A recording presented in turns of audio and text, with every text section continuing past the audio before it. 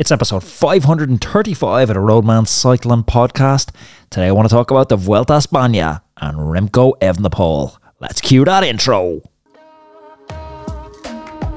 The big question is this: how do we use cycling as a tool to improve our health, our happiness and our longevity? That is the question, and this podcast will give you the answers. My name is Anthony Walsh and welcome to the Roadman Podcast. Roadman, welcome back to another Roadman podcast. I want to talk about the Vuelta a España, and you can't talk about the Vuelta a España without talking about Remco being resplendent in red. I just couldn't resist. There's something so pleasing about that alliteration of the repetitive R's. Remco resplendent in red.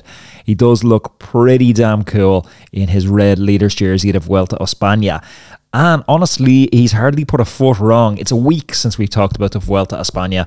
The last rest day, actually, when I had Joe Laverick on the podcast, and he was saying they hadn't quite earned their rest day because they had 2 sprint stages and a time trial up to that point.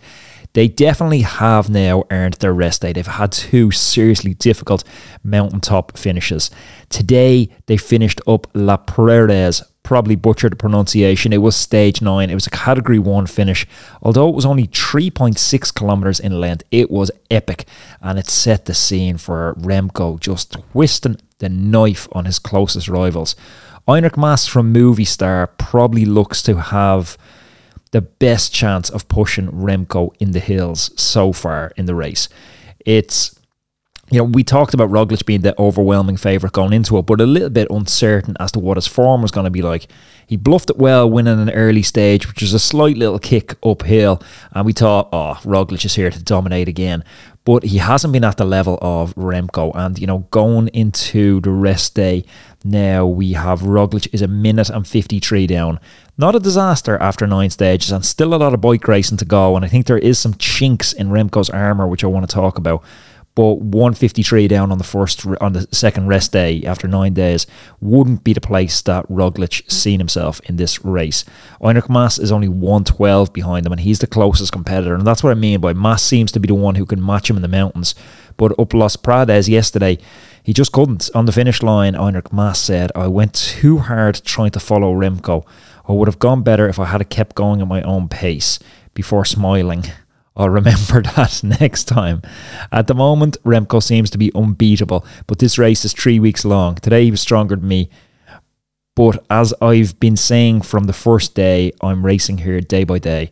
Enric Mas not giving a whole lot away there, but maybe saying that, Remco, league of his own, you need to follow. It seems like he's racing for a podium. Roglic is not racing for a podium, which, Roglic is a 3-time winner of this race. So I feel like we're going to see fireworks. I feel like we're going to see Roglic putting Quick-Step in a position that they're very uncomfortable with. Like, Quick-Step are not a team for the high mountains. Quick-Step are not a team for controlling the general classification. On top of that, they lost Peter Siri on stage 9 at the start. He didn't take the line because he has COVID. Quick-Step, if you think about it, the Patrick Lefevere project, which has been the modern iteration of Quick-Step, this has never been a Grand Tour team. They've never won a Grand Tour. This is a team set up for sprints. Cavendish through the years, Bennett, now Fabio Jakobsen. They're set up for classics. Julian Alaphilippe, Philip Gilbert back in the day. Jasper Stuyvens, this is a classics team, and they are one of the best, if not the best and most successful team in the world at what they do, sprints and classics. They've the current world champion Julian Alaphilippe, the housewife's favourite amongst their ranks. But when we talk about controlling a race in the high mountains, when we talk about the nuances that go into holding onto a jersey, that's very, very different, and that is something really different.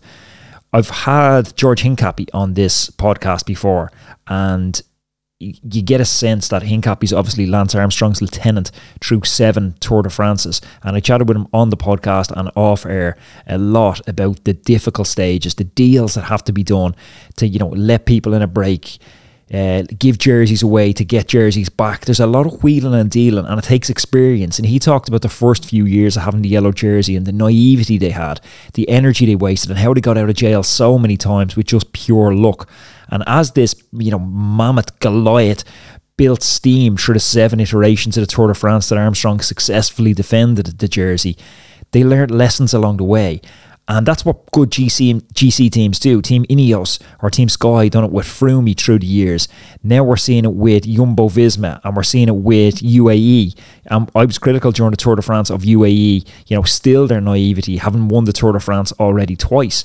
But we're looking at a GC team now in Quick Step without any of that GC experience. They don't understand when to let breaks go. They don't understand the deals that have to be done. And, it's easy for me to sit here as an armchair quarterback because I definitely don't understand the nuances of those deals either. That experience has to be lived. You have to win these big races to gain that experience. And that's where I feel the chink in the armour of Remco is. That, and I've been a little bit critical of Remco through the podcasts, I wouldn't say through all 535 of the podcasts, but at times I have been critical of Remco because I see him as a little bit of a cocky kid, and cocky kids sometimes do arrogant, cocky things which aren't always a lot. Like, cockiness and arrogance isn't a line that sits at the far end of the spectrum to conservation, shrewdness, and these are a lot of the characteristics we need from Grand Tour winners. Having said that, Remco's just answering with his legs at the moment, and he is just light years ahead of everyone. Talking after the finish of the stage, he said, "I think the two strongest climbers are not here. That's Jonas Vingegaard and Tadej. I'm really happy with how I'm climbing. I've been working really, really, really hard to get to this level, to get the legs and to get to the perfect weight.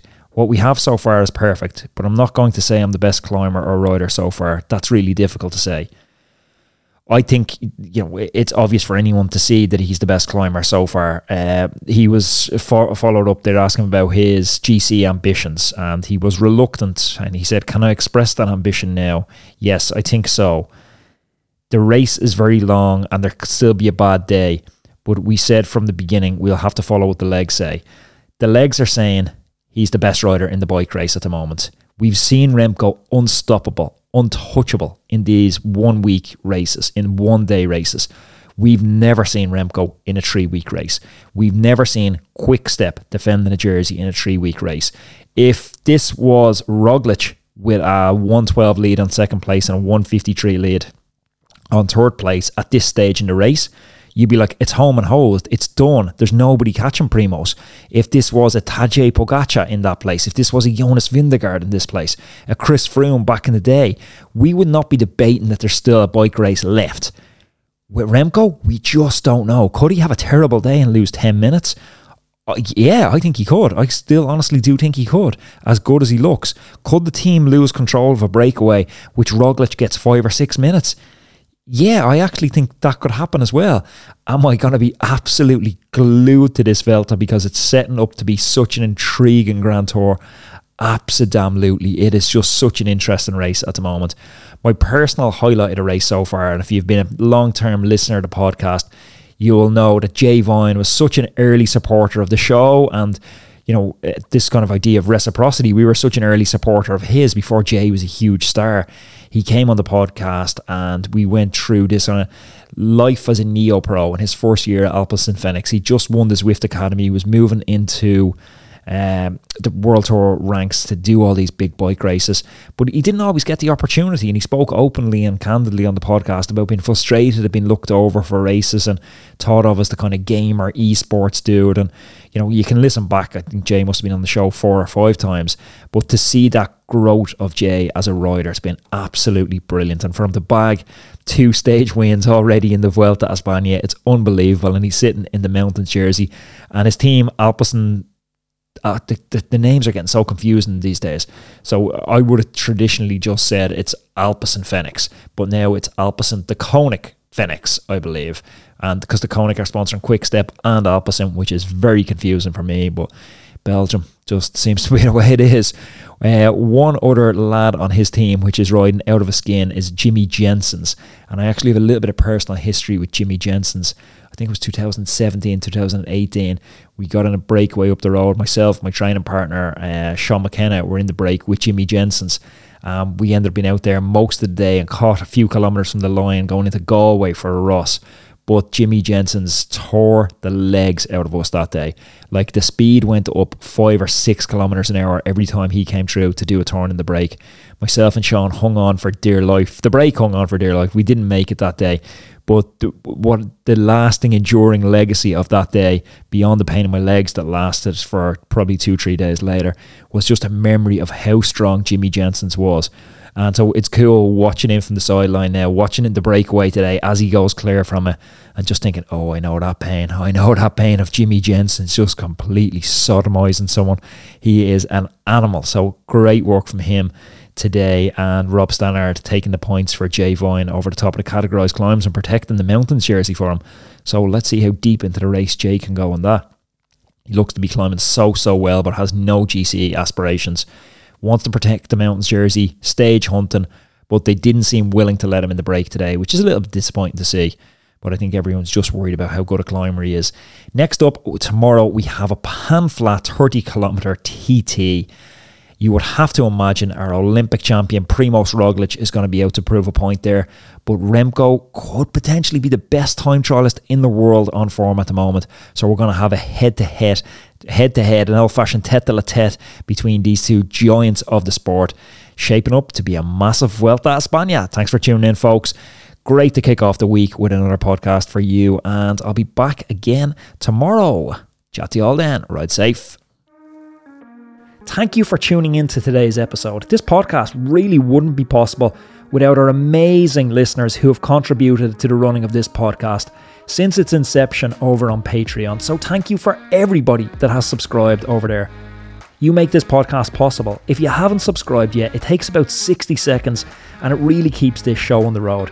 So you can head on over to patreon.com/Anthony_Walsh.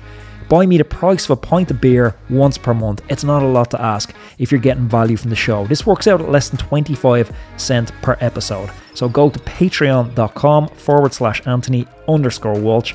And as always, on anything I mention on the show, the link is in the show notes.